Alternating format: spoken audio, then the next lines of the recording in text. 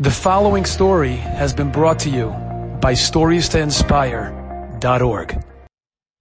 Right at the beginning of World War II, when the Nazis, Yamach Shemam v'Zichram, took over Germany and started making good on their promise and quest to conquer the world under the Aryan nation, Yamach Shemam, there was a group of German Jews who found themselves in an unbelievable amount of danger. It's one thing to be a Jew in Europe in World War II, but it was 10 times worse to be a Jew in Germany at the onset of World War II. So this group of German Jews, they took everything they owned, and somehow or other, miraculously, they snuck out of Germany, right under the noses of the Nazis. And they were able to make it to the closest ally nation, to England. However, when they got to the borders of England, they're met by the border control of the English, of the British. They were put in quarantine, they were put in holding, and they didn't let them come into the country. You see, the English government, they had a tremendous quandary. They didn't know what to do with this group of German Jews. On one hand, they knew good and well, to send them back to Germany was murder. And that they didn't want to do. They didn't have that level of cruelty in them. But on the other hand, they're Germans. And England was at war with Germany. So maybe amongst this group of German Jews, there may be some German spies. They were worried. So they didn't want to allow the group to come into England. So what was the solution that the British government came up with for this group of German Jews? They decided that they were going to send this group of German Jews to Australia. At that time, Australia was a British colony under England's rule. They decided in Australia they can't do any damage. It was still very primitive. It was one that couldn't hurt Mother England. And therefore they decided, off to Australia we're going to send this group of German Jews. See, but there was a big problem. Because right at the onset of World War II, the oceans that surrounded England and Europe were infested with German submarines. So to make the trip from England to Australia by boat was practically suicidal. Any boat that was going to cross the ocean was going to get sunk by a German sub.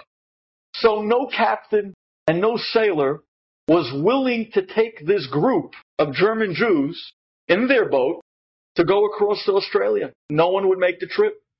So sure enough, they had to find these low-life, low-society, half-drunk sailors that were the only ones that were willing, with practically nothing to lose, to volunteer for money, to be the ones to take this group of German Jews from England across the oceans to Australia.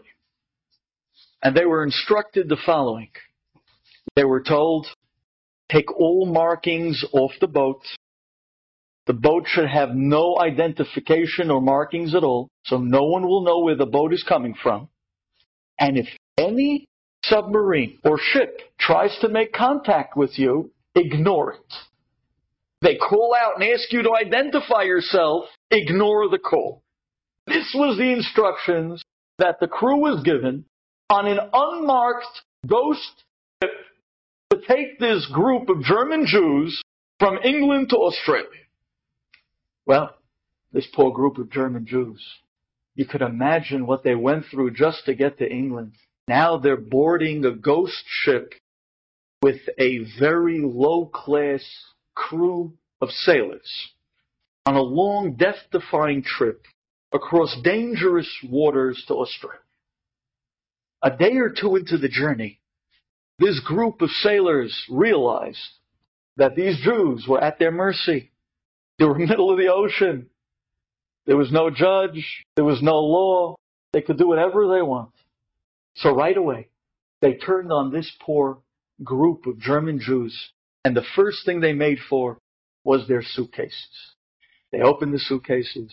They went through everything, looking for any valuables, any money. They found very little, if anything. They already sold everything they had. They were so upset that after going through all the suitcases, they couldn't find any valuables, that just to spite and to tick off this group of German Jews, they took all their suitcases, their clothes, their belongings, anything they owned, and they threw it overboard into the ocean. Now this group, they had nothing. They were absolutely and positively left with nothing. They were broken. They turned to Borei Olam and said, Hashem, we ran from Germany to get away from the Nazis, Yamach Shema. We come to England, who was supposed to be a friend, only to be turned away onto a boat with another bunch of anti-Semitic sailors and crew, to take every last piece of clothing and item that we own to throw overboard into the ocean. We're left with nothing. Hashem, what are you doing to us? What do you want from us?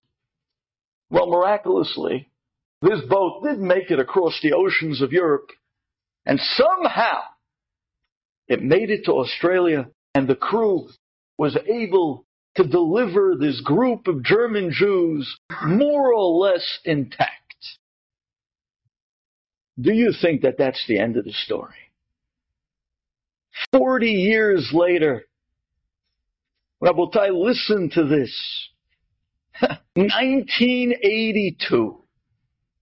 There was a group of divers that were out on the oceans on the outside of England, the oceans of Europe, and they came across a German submarine that was sunk in World War II, sitting on the ocean floor.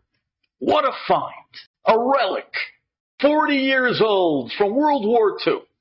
They were called U-boats, a German U-boat. So the divers made their way down to this submarine. They were able to get inside the sub. And incredibly, they found that most things inside the sub were still very much intact. They were able to go through basically the files, and they found the diary of the captain of this German submarine, which was incredibly intact. And they brought it up with everything else there that they were able to bring up. And they handed over the diary of this captain of the German sub from World War II to the press. And the press put it all over the place. And here is one of the entitlements of this diary written there by the hand of the captain of this German sub. And he writes as follows. The German captain writes, one of the stories that happened while he was captain of this German U-boat. He says, one day we came across an unidentified boat in the ocean that had no markings. We didn't know if it was a friend or a foe. So quickly, we made radio contact with this boat, and we asked whoever was running the boat, identify yourself, who are you? And we got no response. We got no answer. So again we asked with no answer.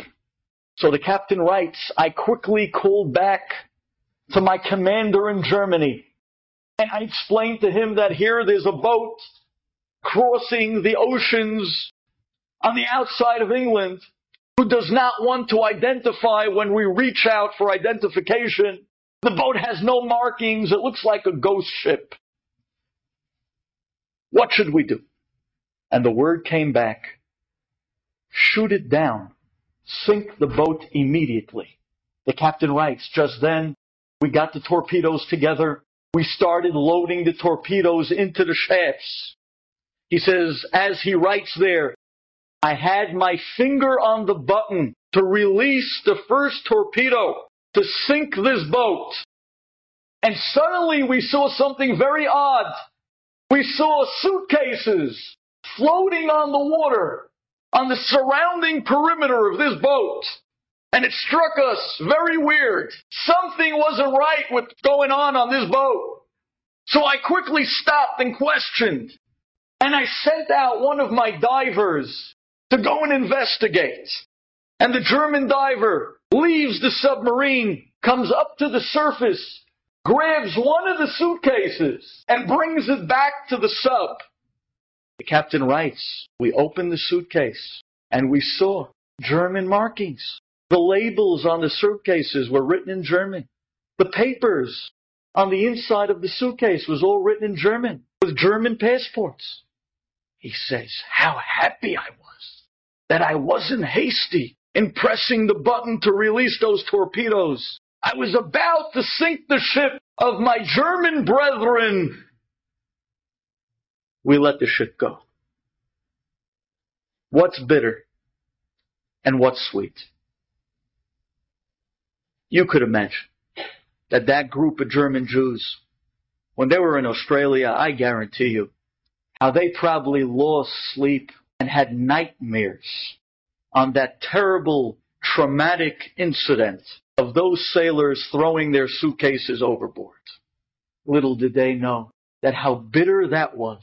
At that moment that they were crying out to Hashem with bitter tears, Hashem, what are you doing to us? Did they realize that that moment of bitterness was the moment of the Yeshua? Did they realize that that minute was the sweetest minute? That was the minute of salvation. That was the minute that they were saved. Not to find out till some 40 years later, when the diary of the captain of a submarine that they did not see, nor did they even know exists, had to be published by the press. It's so bitter, but it's so sweet. And yes, and I will say it, to go from bitter to better is just to change one letter. I said it. Okay? Sometimes that all it takes. From bitter to better. What's bitter and what's sweet? Only Borei Olam knows. Enjoyed this story? Come again. Bring a friend. StoriesToInspire.org